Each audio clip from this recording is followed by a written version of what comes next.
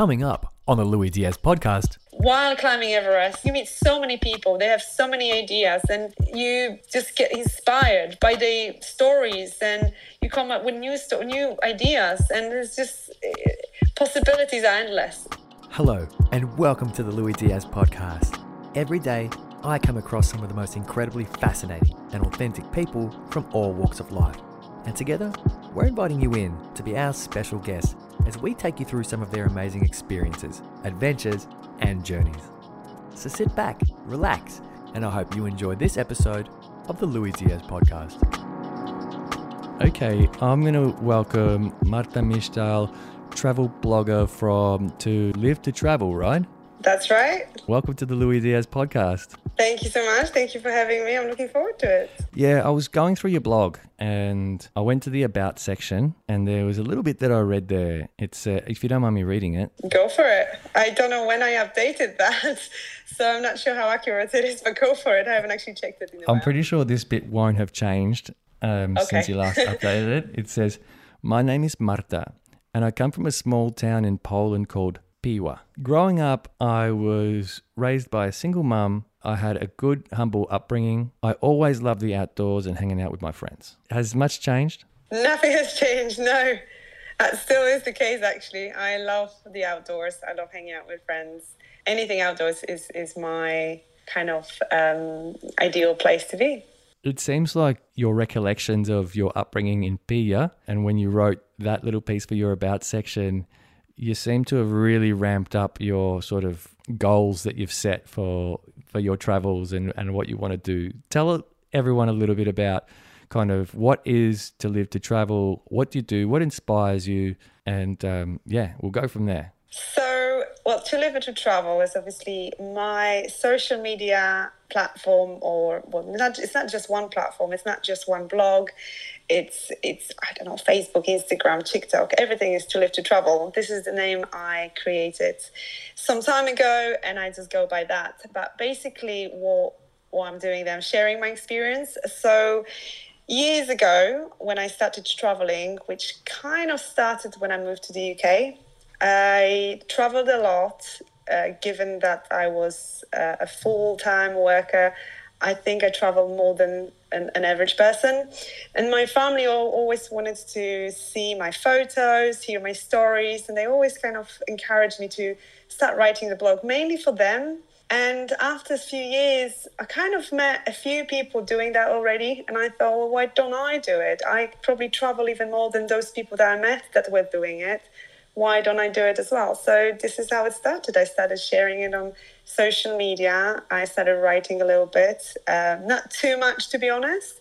Probably most of my trips and my outdoorsy activities, they are shared sort of in a visual way. So obviously photos and videos and stories, on like little stories on whether it's TikTok or Instagram. But I'm writing a blog as well. And it became like a platform to encourage other people to do the same. Because I think a lot of people would want to do what I do, but they just have no either motivation and they don't know how to start or where to go.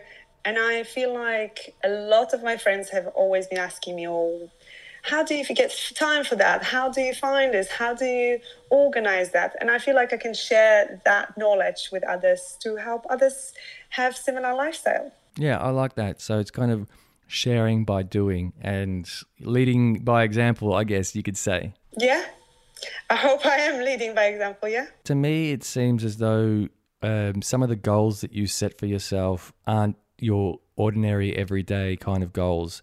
They don't seem like the kind of goals that people that want to just travel and get away on the weekend usually set themselves.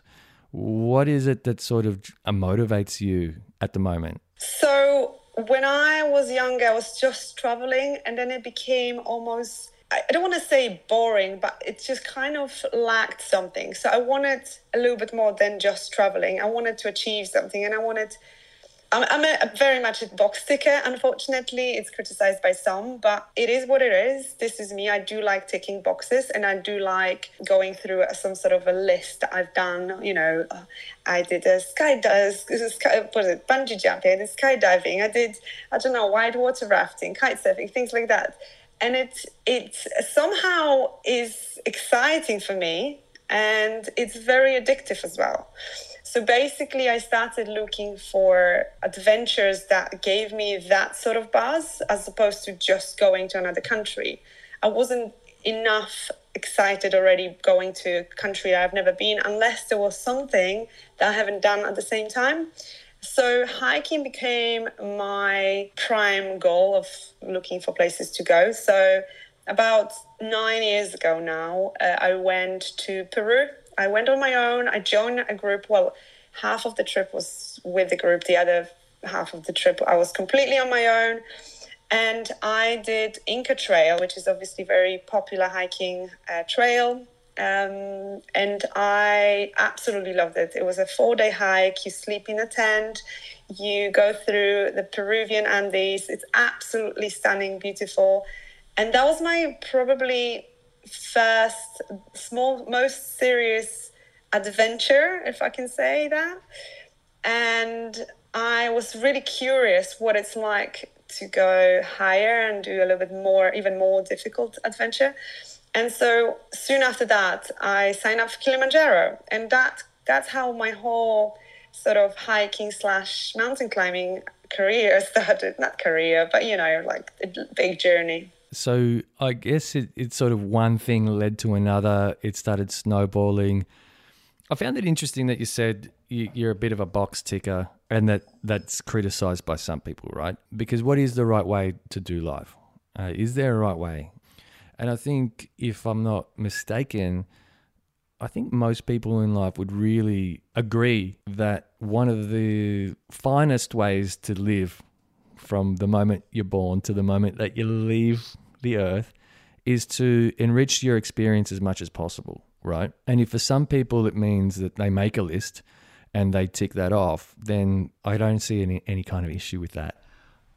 Absolutely. I totally agree. At the end of the day, it's about what makes you happy.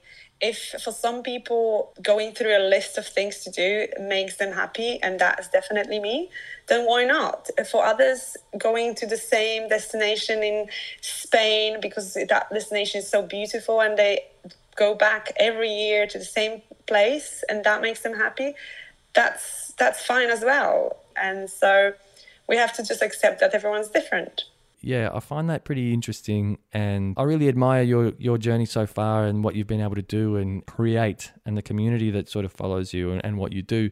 But I'm interested, I want to go back to, what happened after sort of Inca and then Kilimanjaro, right? Because there's got to be something there.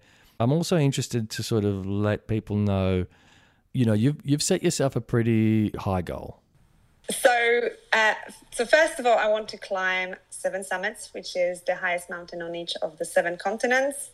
I have done 6 already. I've got 1 left, and that is Carsten's Pyramid. And I know you are based in Australia, and I know Kosciuszko is the highest one in Australia, but most of the people, not all, but most of the people don't consider that as the highest one in Australia. They count Australia and surrounding islands as one continent. So for that reason, the highest one in Australia and the islands would be Carsten's Pyramid, which is in Indonesia. So that's the last one I've got. I will do Kosciuszko as well, just to take another box.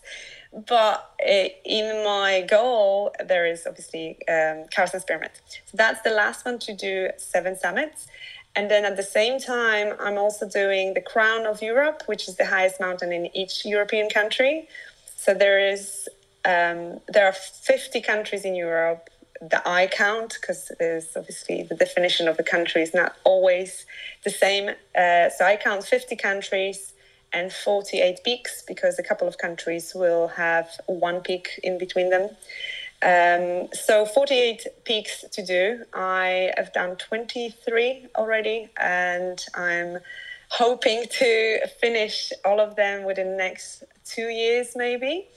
And if I do both of these challenges, which is 7 summits and the Crown of Europe, I would be the first person in the world to do it, because you either have mountaineers or you've got hikers, but you don't really get both. So I'm hoping I will be the first person, but obviously I still have a quite big list of those peaks to do. So we'll see how it goes, but it's definitely something that I'm aiming for. Okay, that's a huge goal.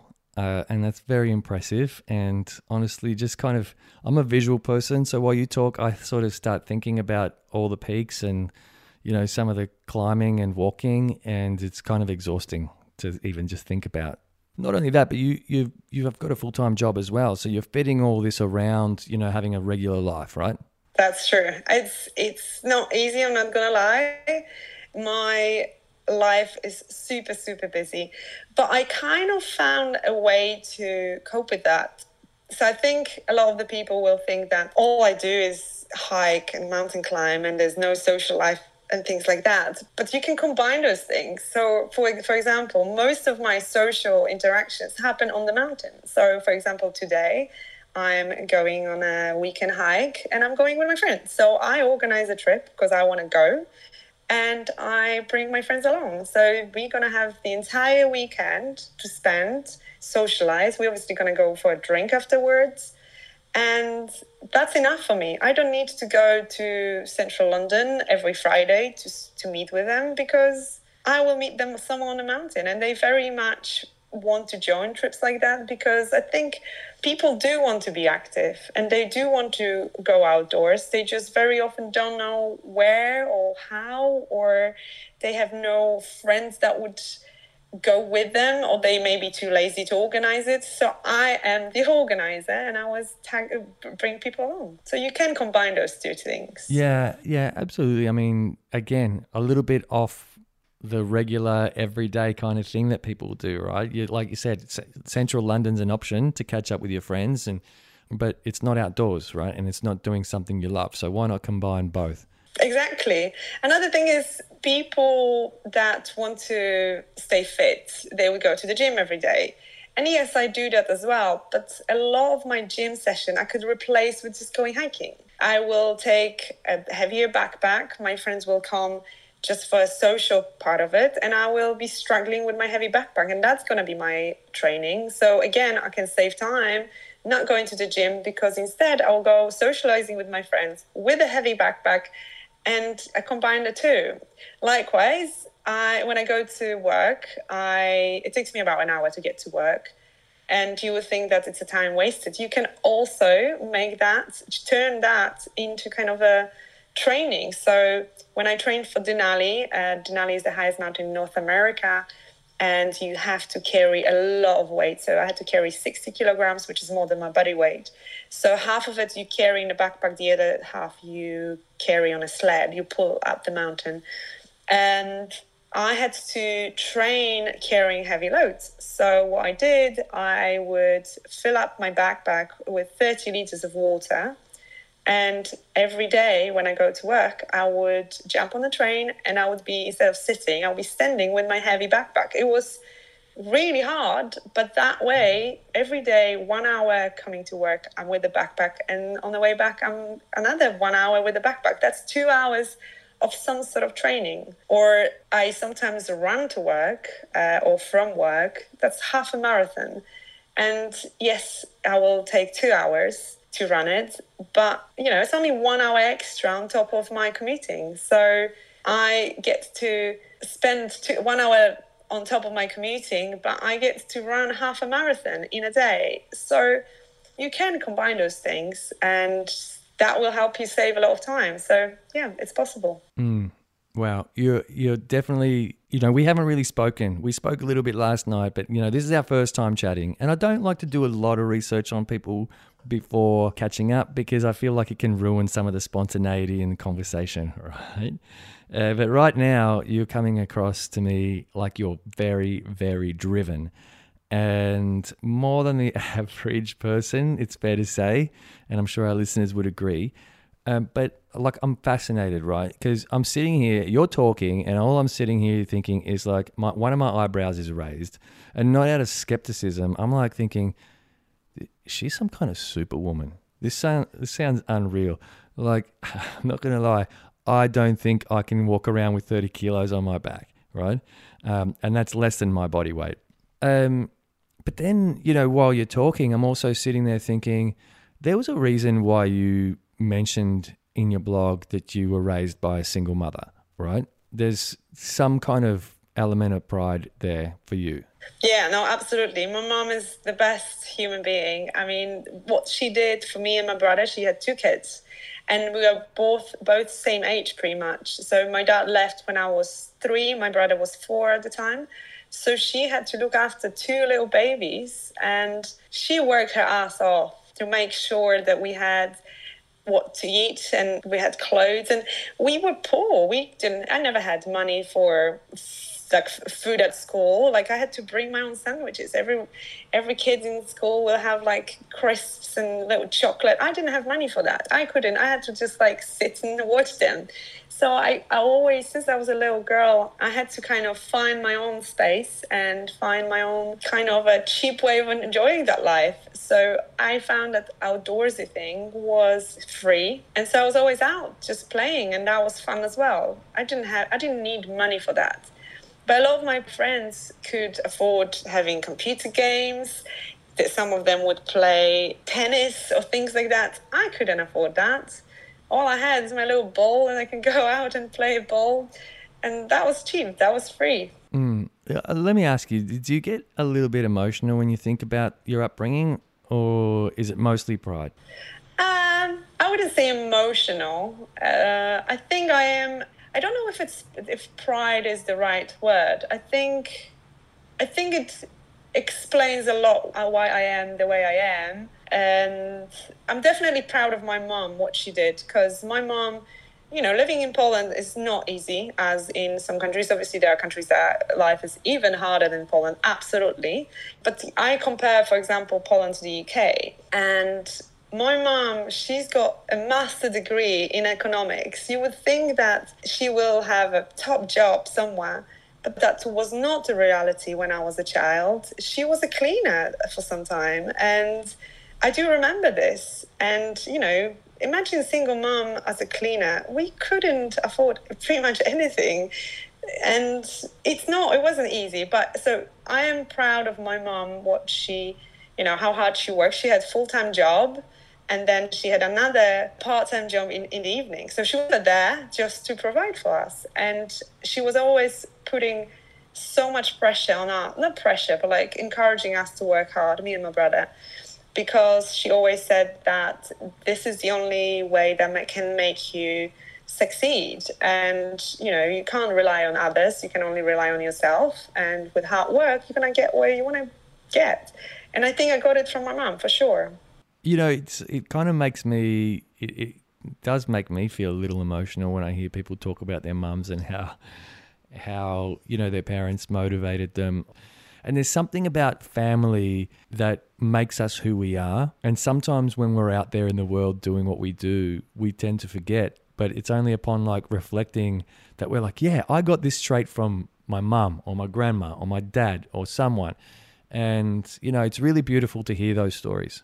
Yeah, no, absolutely. I mean, our childhood and our relationship with our parents is definitely something that shapes us. So even my father, he left when I was 3 years old. I am not in touch with my father anymore, but I was when I was a child. He definitely was the one who encouraged me to be outdoorsy and to be very spontaneous and very sort of loving the nature. He took us to Polish mountains many times, me and my brother. My mom was more a person who worked hard. She liked staying at home. So she was the complete opposite, but she definitely taught me how important it is to work hard. But my dad definitely taught me how amazing it is to be outdoors and how amazing it is to be adventurous. Amazing. So I guess you've given the audience a really great picture of, what's made you so motivated. What are you drinking there? I've got a tea, sorry. I'm such a tea drinker. Even in the summer, I drink hot tea. I don't know why. I just got so much into tea that, sorry. That's okay. I love it. What kind of tea? Green tea. Okay. It's good for you, right? Apparently so, but I think there is a limit how much you should drink because I drink a lot of it.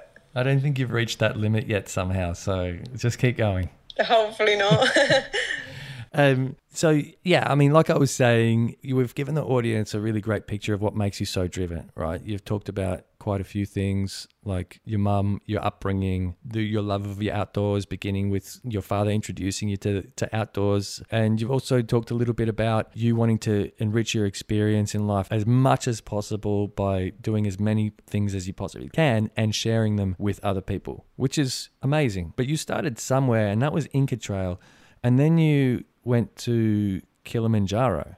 And then was it just addictive after that, or did you need to take a break and rethink this whole thing? No, it's very addictive. I think reaching the summit is something, I can't even describe it, especially that if it's a summit that you know you're going to achieve in it anyway, it's not as emotional. But if you're not sure you're going to make it and then you do actually end up making to the top, it's just the best experience ever. The sense of achievement is incredible, and it is addictive. So this is what started my addiction, and I discovered how amazing it is to reach the summit. When I was on top of Kilimanjaro, I didn't think I could make it. To be honest, on the summit day, it was so hard, and I didn't do very well. I remember the exact thought. We were going for the summit, and it was so hard. I had a massive headache. And I was thinking, oh my God, people actually climb Everest. How do they do that? I remember this thought so vividly that I thought there's no way I would ever climb Everest. That's just not me. I'm not created for it. And I actually thought I will never go and climb another mountain. But the moment you reach the summit, you forget about this pain, and the joy and the positive energy you get from that just outweigh all the pain that you've gone through. So as soon as I got back from Kilimanjaro, I thought, okay, what's next? I want another mountain. And the next one was Mont Blanc. And I was thinking about it for about 2 weeks. I really wanted to sign up. And I thought, should I go for Mont Blanc or not? Because I know it's a little bit more technical mountain. And obviously at the time, that was a big deal for me. I didn't have any technical experience. And I didn't know whether I would be able to do it. Am I too amateur for that, too not fit? And it took me about 2 weeks to think about it. And then I thought, you know what? I'm just going to try it. I mean, what's going to happen? Worst case, I'm just going to turn back and not make it, come back and just, at least I tried. I won't regret in the future. So I did, but I reached the summit. Even though there was 6 of us, 3 people didn't make it. 3 strong men didn't make it. The other 2 strong men made it, and I was the weakest physically in the group. There's no doubt, but I was probably strongest mentally, and so I made it to the top, and that's another thing to tick off of my list. And I just wanted more and more because it's really addictive. Yeah, I got the Superwoman vibes there again, by the way. But also, by the way, do you realize I'm absolutely not? And this is a very common misconception. People hear my story and they hear about me climbing some mountains, whether it's Denali or Everest. I'm actually just 5'3". I don't know whether you use foot or it's 162 centimeters. And I'm relatively petite person, and I'm not an athlete, and I'm not a super strong or super fast person. I'm just keen, and I'm not afraid to try. That's the only difference. Even you just saying that is superwomanish, right? There's something about just the way that you describe yourself. And yes, you're keen and you're determined. I'm interested though. There's one thing that you said there. There's a couple of things that you said actually. The first one was the way that you described Kilimanjaro, right? The way that you describe sort of getting through that experience and then reaching the summit and forgetting all about the pain. Literally while you were talking, I was like, I've heard this before. I've heard this almost the exact thing before. I've almost seen this exact thing before when I was watching Childbirth, which is just wild because everything you said could have absolutely related to childbirth, right? I can only imagine. I don't have any kids, so I can't tell you. I can only imagine. It's wild. It's like when my daughter was born, suddenly my partner at the time, who had been in labor for, must have been like 10 hours or something by then, and had been in excruciating pain, as soon as we lifted her out of the water because we had a water birth. It's kind of like the pain just disappeared from her face, and just this smile and this ecstatic elation just sort of appeared. And it just, you just talking about Kilimanjaro took me back to that spot, which was just incredible, right? And also your determination must be really strong as well. I mean, you said 6 people tried to climb Mont Blanc and 3 dropped out. That must do something to someone when they see their peers dropping out. Like, as soon as the first person goes, it's almost like you've got an excuse to be the next one that goes, and, it's hard. So it's okay. I'll forgive myself. Do you ever sort of feel that, or do you become more determined? What happens in your head? I just never understand the reason why someone gives up. Obviously, unless there is some medical issue, then it's understandable. But if someone just gives up, I can't understand this. So first 2 guys dropped out together. So we were going for the summit, not yet for the summit, but we were going. So first you acclimatize, you climb another mountain to train a little bit, acclimatize, and then you're going for Mont Blanc. So we started going for Mont Blanc at night. And all of a sudden, after a couple of hours, they were like, 2 of them, they were like, we're not going anymore. We're not feeling safe. And I just couldn't understand that. I don't know what the expectations were. I knew it's going to be dark. I knew it's going to be cold. I knew it's going to be hard. And as long as you know this, why do you give up? Unless they didn't know that. But I couldn't understand why they would give up. And it wasn't that it made me doubt whether I should carry on. I just completely, I don't want to say ignored it. I couldn't understand that. But I didn't, for a second, thought, okay, maybe I shouldn't go. I did have once a situation where I actually doubted myself. That was when I climbed the highest one in South America, Aconcagua. There was 4 of us in a group, 3 strong men and myself. So usually I'm the only girl. But there was 4 of us. So 2 of the men, they were 6 foot at least. And after a couple of weeks of hiking / climbing, whatever, they decided that they don't want to carry their bags anymore because it's too heavy. And they hired porters. And now in Aconcagua, it's not normal to hire porters. So you usually carry your stuff yourself. And it's a possibility, but obviously it costs an absolute fortune because it's not something that is there for you available. So they were like, right, we are done. We're not going to carry anymore. We're hiring porters. They spent a fortune to do that. And I thought, okay, well, if they're doing it and they are 6 foot, I'm only 5'3", and there's no way that I'm stronger than them. So maybe I should give up as well. And I do remember my guide then said, no, don't do it.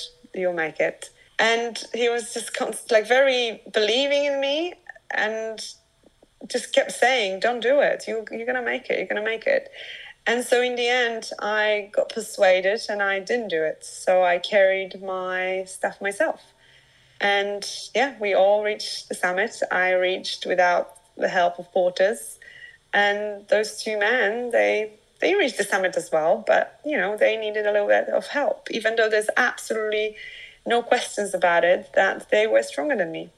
But it did make me doubt for a second. I didn't doubt that. I knew I'm going to carry on anyway. But I did think whether I should get some help or not, physical help. Okay, so do you think you've got a point to prove when you're out there with guys climbing? Is that how you feel? No, not really. I think occasionally, yes, there are some people that are a bit funny with women, but I think most of the people on the mountain are actually quite good, I would say. It's more probably the world outside of the mountains that would question me and maybe judge me, but not the climbing community. I think a big chunk of that community is actually quite good. So I haven't actually come across too much of that sort of sex discrimination. Let me ask you, do people look at you like a bit of a role model in some ways? Well, it would be amazing if that was the case. It's so flattering to know this, if that is the case sometimes. And I do hear that on my social media. I don't know how much truth is in it, but it's definitely something that makes me happy, because I would want to be a role model to someone, especially younger women, to show them. I hope I can show them that they can do what I do. They can follow the dream. It's not just climbing mountains, but it's really any dream that young girls might have. I hope I can somehow show them that with hard work, determination, and the right mindset, they can do it too. Yeah, I mean, like you said, it's not just climbing mountains, right? What you do is far beyond that. You're pushing mental and physical barriers, and you're reaching your goals in doing so. That's, take the mountains and the hiking trails out of that. That's special. It doesn't matter whether it's in business or dance or sport or recreation. I feel like whenever someone puts themselves in that position to break through these mental barriers and do things that, are really hard and maybe they didn't think that they could do, or they were unsure, it's really powerful. Yeah, no, absolutely. You do learn a lot of resilience, and you do learn that the only really thing that stops you from achieving your goal, and as you say, not just mountain climbing goal, it could be a career goal, or I don't know what else you might think of. The only thing that really stops you is your mindset. I think a lot of people are scared that they're going to fail. I think that a lot of people are scared of the unknown. And you learn that it's not really that scary. If you fail, it's so what? It's not really a failure. It's the experience. It's something that you can, it's the opportunity to learn about yourself and how can you improve things about yourself. So if you succeed, you pretty much didn't learn anything. But if you fail, that's when you learn the most. And the more challenges like this you take on, the more you learn about yourself, about how to cope with difficult situations, and you're just braver, more resilient. I love that. I think you just said that when you succeed, you don't learn anything. You learn the most when you fail. I really like that way of looking at things. It puts a lot of value on failures, or it puts a lot of value on things not turning out the way that we hoped that they would turn out, because, there's something to be gained in that moment from that experience itself. Yeah, no, absolutely. Yeah, so you did the Inca Trail, and then Kilimanjaro, Mont Blanc, and then I did Elbrus, the highest one in Europe. So some people think that Mont Blanc is the highest one, but it's actually not. Mont Blanc is the highest one in Western Europe, but the highest mountain in Europe is actually Elbrus, which is in Russia. Which is probably a whole other wild adventure. I'm trying to get us to, that point when you were doing Kilimanjaro and you thought, how the hell do people climb Everest? To the moment that you said, I'm going to go and do that? So I think Elbrus was actually the first time I allowed myself that thought. It wasn't a plan yet. I just allowed myself to kind of dream for a few seconds in my head. And the reason was there was 14 of us in a group, 2 girls and 12 men. And I think I did pretty well. And I was very keen. I probably trained a little bit more as well. And I thought I did well. And at the same time, on Elbrus, we were giving some training. And I was so keen to ask questions and try things, probably more than most of the people in the group. And our guides liked it. And obviously, I wanted to learn because I thought my safety is important, and learning those things can really save my life, potentially. In fact, 2 people died before I got to the mountain, and one of them is a friend of my friend, just coincidentally. So I knew the mountain is serious, and I knew I want to do anything I can to stay safe. So I was asking a lot of questions. I was keen to learn. And my guides recognized that. And when we summited, one of my guides who climbed Everest 3 times, he said he can see me climbing Everest because he says that I've got the right attitude. And that was such a compliment. And also I thought for a second, wow, that would be amazing what if? Because I was always very close to that thought of climbing at Mount Everest, because being from Poland, we always watched our Polish mountaineers climbing. Climbing a mountains for Polish community is a huge thing. So I don't know if you know this, but you've got 14 peaks above 8,000 meters in the world. And out of 14 of them, 10 of them were first conquered in winter by Polish people, which is a lot. So we were exposed to mountaineering in the media since we were kids. And so it was always fascination for me. It wasn't a plan, it wasn't a dream, because that just was so remote, so unachievable, but it was definitely a big topic for me and for many other Polish people. And so I didn't plan before to climb Everest, but for the first time when I was on Elbrus, when this guy said that he sees me climbing Everest, that was the first time I thought, oh my God, what if? And then what if turned into more training and a plan of some sort, I guess? Not yet a plan. I just thought, I always still think that you have to take one step at a time. And I think if someone out there likes outdoors and would like to climb Everest, they might see it as a massive step between where they are now, for example, if they're just starting, versus Everest. It's a huge gap, but a lot of people don't realize that there's thousands of little steps in between. And I very much support the idea that you have to take one step at a time. You can't just jump from zero to Everest, because it's overwhelming and it's dangerous, but it's also very overwhelming. But if you take one step at a time, you climb higher and higher and higher mountain, or more difficult mountain, that gap becomes smaller and smaller. So after Elbrus, I was planning to do a next mountain, more difficult, which was Aconcagua.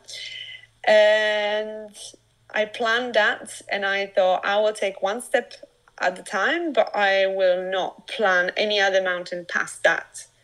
I kind of knew what would happen if I did summit all those mountains, but I didn't plan for it, if that makes sense. Yeah, of course. I mean, you need to... it makes sense. It makes a lot of sense, actually. You make a lot of sense, all right? You don't just go from zero to Everest, I think were your exact words. And I guess that means there's, from that moment where you're thinking, like, what if? There's some simmering that happens in your mind. It's like simmering for a while. And I want to know how long it took for you to sort of go, I'm going to do this. Well, you're probably expecting me to say that soon after I climbed the next mountain, but absolutely no.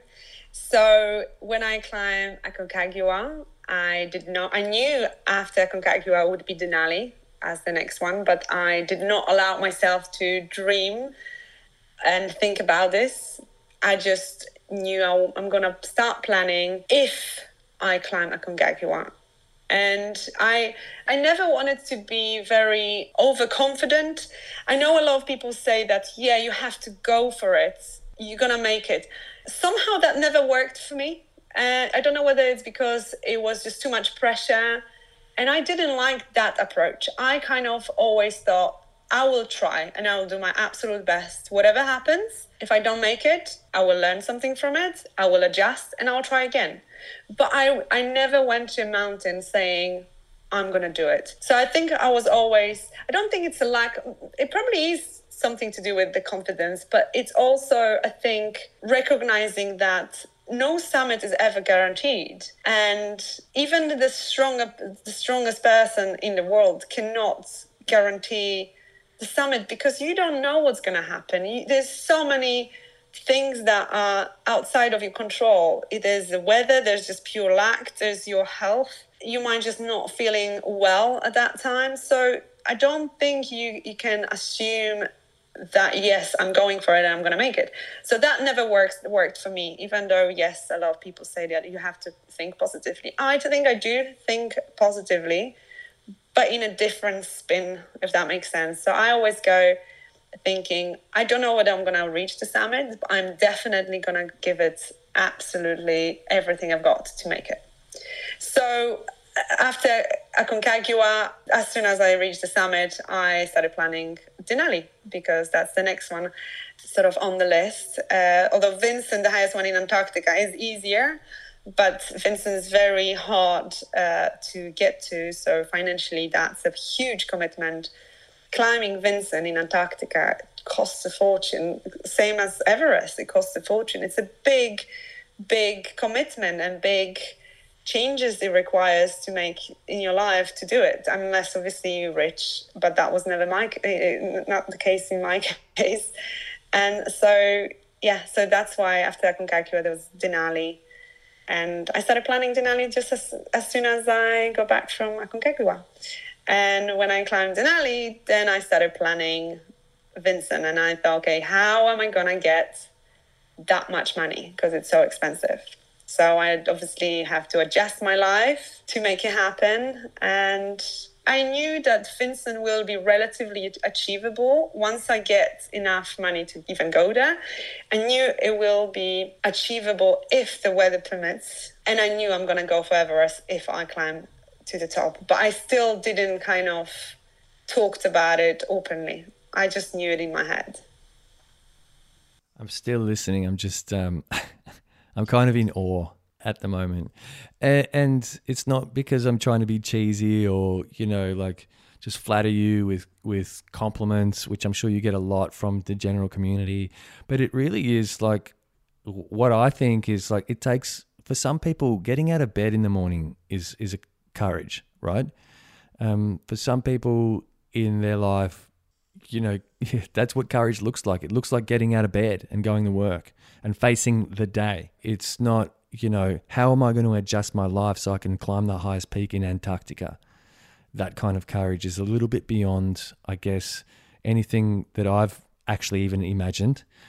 And also maybe a lot of the listeners that have been listening to the previous episodes have heard some really amazing stories, really incredible stories that have taken so much courage to sort of live through.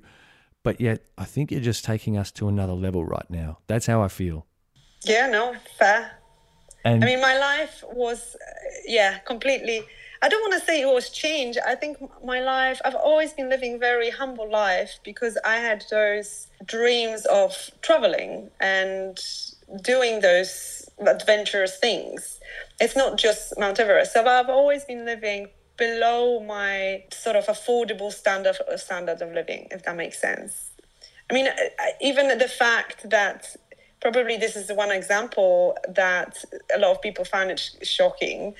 I'm obviously a girl and I like looking good and I would like to look after myself, but it costs so much money. And last year I went to a hairdresser. My hairdresser asked me when was the last time I went to a hairdresser. It was 23 years ago.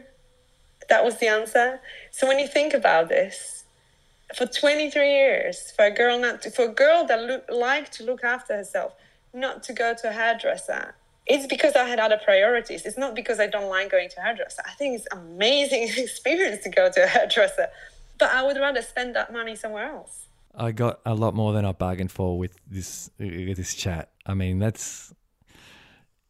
So how did you cut your hair? And you just get friends to cut it? I cut it myself. Yeah, just in the mirror? You go to YouTube and you find out. I don't just cut my hair. I also dye my hair. I'm really grey, actually. So I've been dyeing my hair for the last probably, 10 years. It looks great. I dye my hair. Well, thank you. Well, it's not that great, but... It looks great. People will go onto your social media after this and see that you actually have great hair and be very impressed that you're able to do that yourself. I'm sure. Thank you. And so, where are we? We're at Denali, all right? Is that where we went?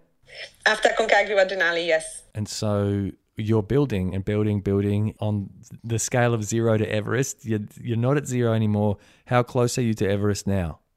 So a lot of the companies would say, well, if you've got Aconcagua and Denali, that means you might have a potential for Everest. That's kind of a common thing you hear from a lot of companies because Aconcagua is very high. It's almost 7,000 meters. and Denali is very cold and physically demanding. In fact, climbing the summit, just the summit day on Denali, for me was harder than the summit day on Everest. And I heard that before. A lot of girls seems to think that, maybe because on Denali you just have to carry so much stuff. There's no porters on Everest. You've got Sherpas that help, whereas there's no such thing as a porter on Denali. So you have to carry everything yourself. And obviously, for a girl carrying 60 kilos versus for a big bloke, 6'4", carrying 60 kilos, it's a big difference. Let's be absolutely honest about this, right? And we have to carry the same amount. We carry our personal belongings, we carry the group food and equipment, tents and everything. And there is no such thing as, oh, I'm a woman, so I'm going to carry less. No, we split equally. Everyone carries the same amount. So for me, 60 kilo is probably a much bigger deal than for a bloke who's 6'4". So that's why probably a lot of women find Denali harder than well, I don't want to say the whole experience was harder. Everest was way harder as a whole, but the summit day somehow was easier for me on Everest than the summit day on Denali. You talked a little bit about your sort of training regimes, and the intensity of training started to pick up somewhere around about, your Russian climb. Elbrus, yeah. So talk to me a little bit about the training side of it, and then the kind of training that you needed to do for Everest then. So I think the really probably hardcore training started when I started getting ready for Denali, because I knew Denali is going to be really hard physically.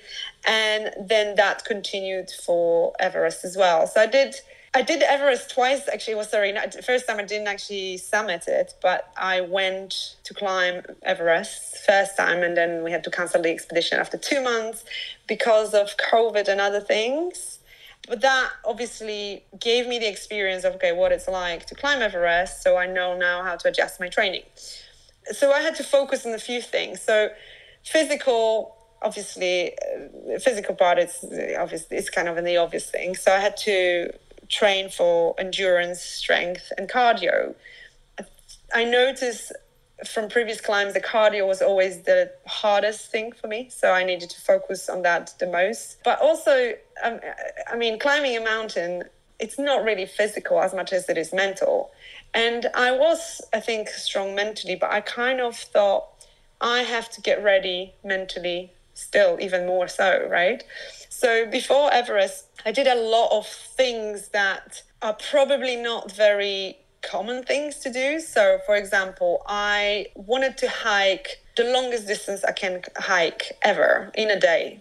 So I decided to hike 50 miles, which is 82 kilometers or something like that. And I did it in one day, and I had tears in my eyes at the end because it was so painful. My joints, my hips, my ankles, my knees. It was really painful. And I was even on painkillers to complete the 50-mile walk, or not walk, it was a hike. So you kind of go up and down a little bit. So I knew if I do 50 miles in a day, if someone now tells me, well, tomorrow we're going to go 20 kilometers, I knew this is not going to be a big deal for me. I'm not going to be focusing on, oh my God, 20 kilometers I have to do.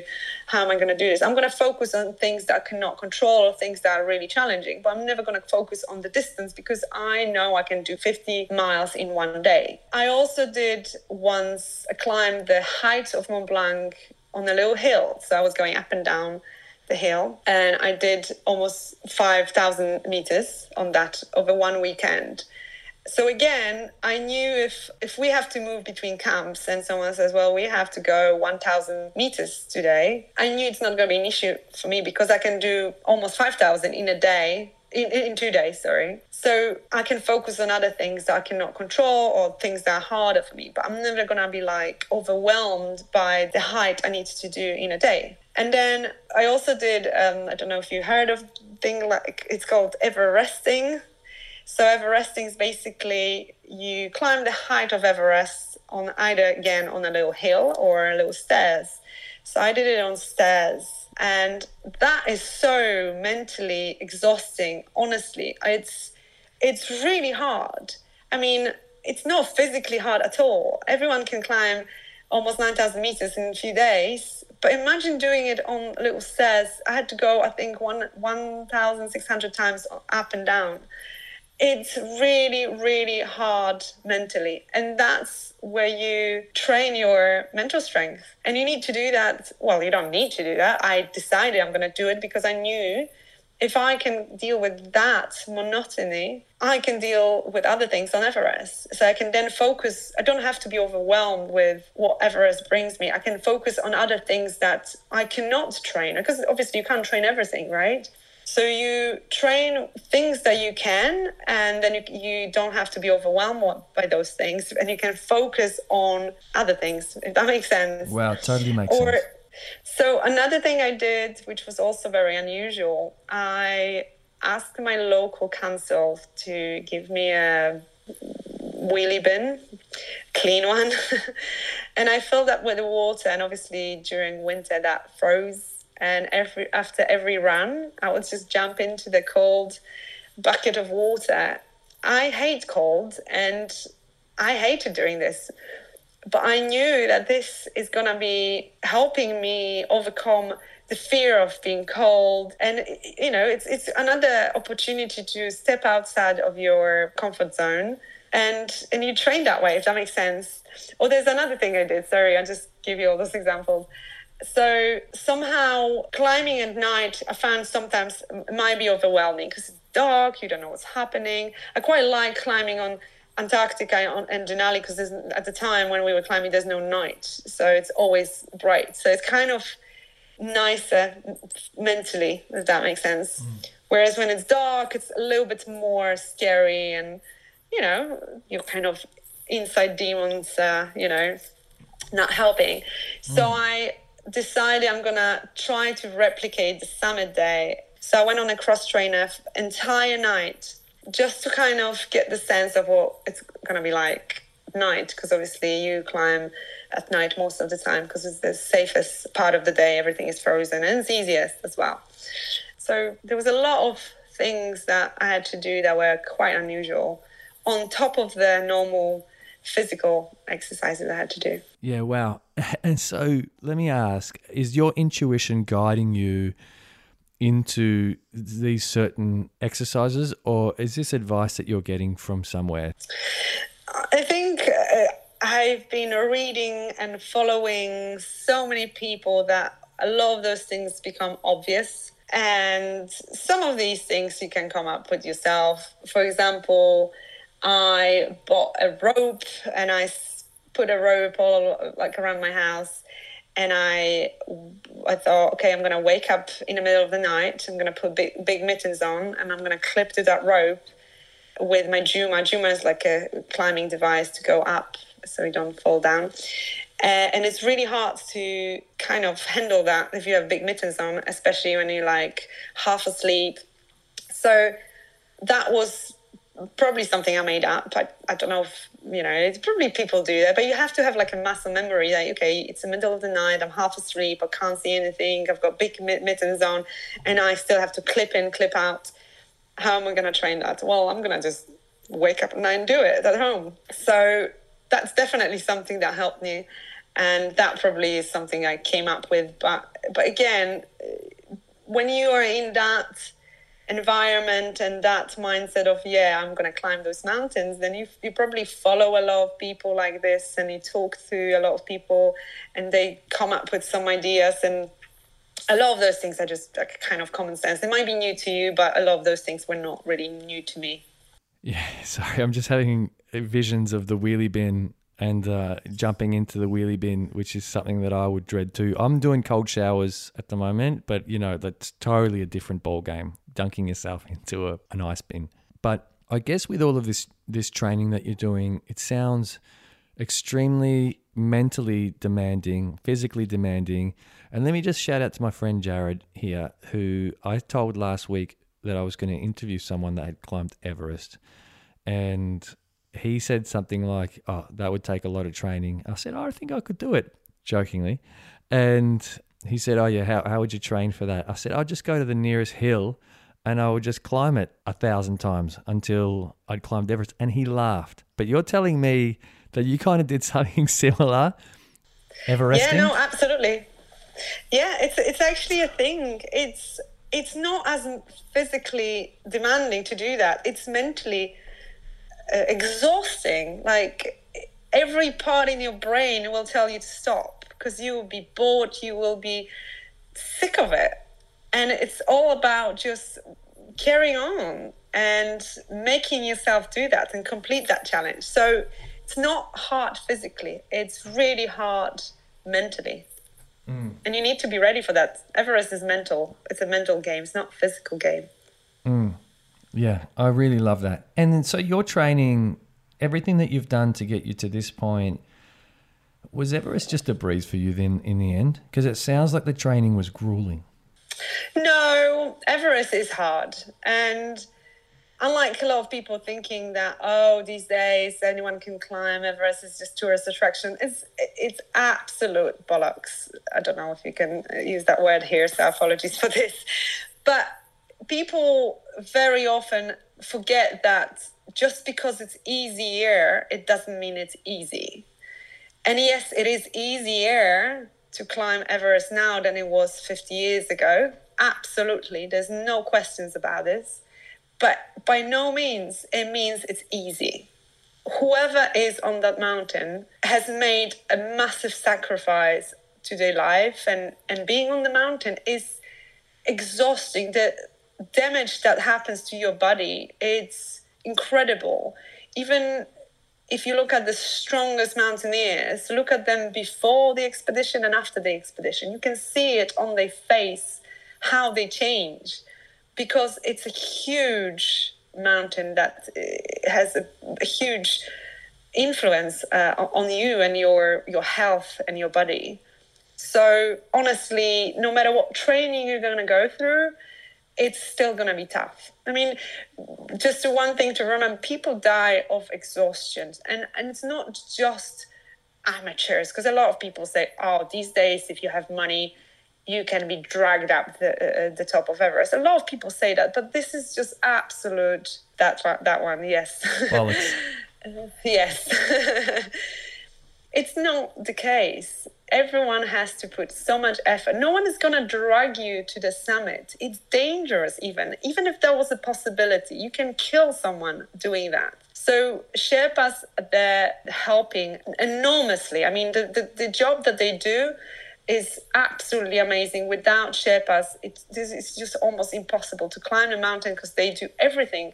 They build the camps, they bring the oxygen, they bring the food, they cook, they do everything. But they're not dragging anyone up, because this is dangerous. It's a serious mountain. Imagine if someone is not feeling well and you're going to drag them up. If you carried them, it can kill someone. You don't do that. Everyone is there. Everyone is going through a really hard time. And yes, Sherpas will assist, but they will not drag you up. You have to do it yourself. And so I'm curious to know about the physical toll that it took on you. So I was on the mountain for 2 months, or actually less than that this time. So I summited on day 40, and I was kind of out of the mountain on day 43. So within that period, I lost 7 kilograms. But in fact, I would say that the 7 kilograms that I lost, it was just the last week or so, most of it. And just to give you like a sense of, how difficult it is. So I've got the Garmin watch, and this is not a sponsored thing or anything like that. It's a watch that tracks your activity and the calories and things like that. And so if I go for a run, my Garmin will tell me, I lost probably 800 milliliters of water if I run 10K, for example, which is quite, it's a relatively long distance, like an hour run. And if I lose about 700 or 800 milliliters in that one run, that's quite a lot when you think about it. And I feel like that is very accurate, because I measured myself just to check whether it is accurate. On Everest, my Garmin told me that I lost, just the summit push, I lost 13 liters of water. Now I get that. It's so extreme that it's not going to tell me the accurate measurement. But if the Garmin all of a sudden tells you that you lost 13 liters of water, just the water, not the weight itself, just the water, that obviously tells you something that's very extreme. So yeah, I was visibly different before the summit push and after the summit push. You could tell that on my face. I was skinnier, my cheeks were like different. It takes a normal toll on your body. So yeah, it's not easy. Okay, so I guess there's going to be a point for you where you've reached all of the peaks that you've planned to reach, right? I can imagine it's going to be an incredibly emotional experience for you to sort of have ticked that box.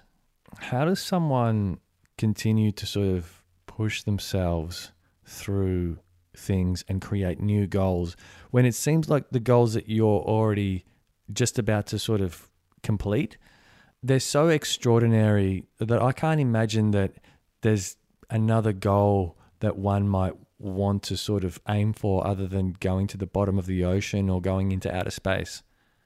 This is so easy. So basically, when you stand on top of Everest, you actually realize that this is just the tip of the iceberg.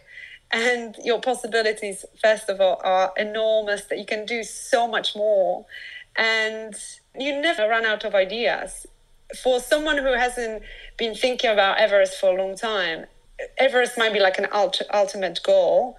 But the reality is, while climbing Everest, you meet so many people, they have so many ideas, and you just get inspired by their stories, and you come up with new ideas, and there's just possibilities are endless. And I don't think that just reaching the summit and 7 summits is really the end of the road. I see it as a beginning, to be honest. There's just so many things now I would want to do. But obviously, I need time and I need money because those things are not cheap and they take a long time. But there is so many things I would want to do now that I never thought of doing before. But now I know how much I'm capable of, and I just want to do more. So it's not like Everest is the end goal. It's just the beginning. Yeah, I gasped when you said that because I've never heard anything so unbelievable. And I'm going to be completely honest with you right now. This has probably been the most emotional episode that I've recorded, right? Aww, I think it's so nice partly to hear. because everything you say is it's a mixture of things, right? It's a mixture of feelings. It's so real and you're so passionate and you're so determined, and all of that just mixed together is just kind of like, I had to put my hand on my heart there and just check that it was beating correctly, because I'm feeling it, right? I'm feeling it. Well, I'm glad to hear that. And you're just so inspiring. And I'm very, very lucky to be here speaking with you right now. And I just want to take this moment to thank you for, making time in your schedule to do this as well. Well, thank you for having me. I've totally enjoyed it, and I'm looking forward to hearing that going live at some point soon, hopefully. Yeah. I guess, there's probably no better way to wrap up the episode unless you were in the middle of telling us, some fantastic story that was coming next. No, I'm sure there's plenty of more stories I could tell, but yeah, you can get in touch on my social media to Live to Travel, and I'm sure I'll be able to share some more things with you or your audience. Yeah, you're on Facebook and Instagram and TikTok at To Live to Travel, all no spaces or underscores or dots or anything. To Live to Travel.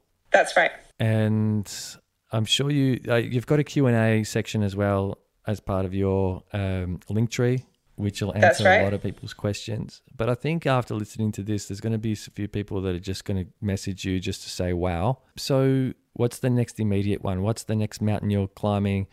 Yeah. And how far away is that in time? So I'm really keen to finish the 7 summits. So the Carson Experiment is the next one on the line. However, at the moment, the mountain is closed, so you cannot climb it this year. So I'm hoping they're going to open it next year. But if not, I'm going to the South Pole next year, December. So it's going to be either the Carson Experiment in Indonesia or South Pole, but South Pole will be there anyway in December. In the meantime, obviously, I'm going to do some of the Crown of Europe peaks, but they are usually not as time-consuming. So yeah, I've got 1 year to prepare for the big climb and South Pole.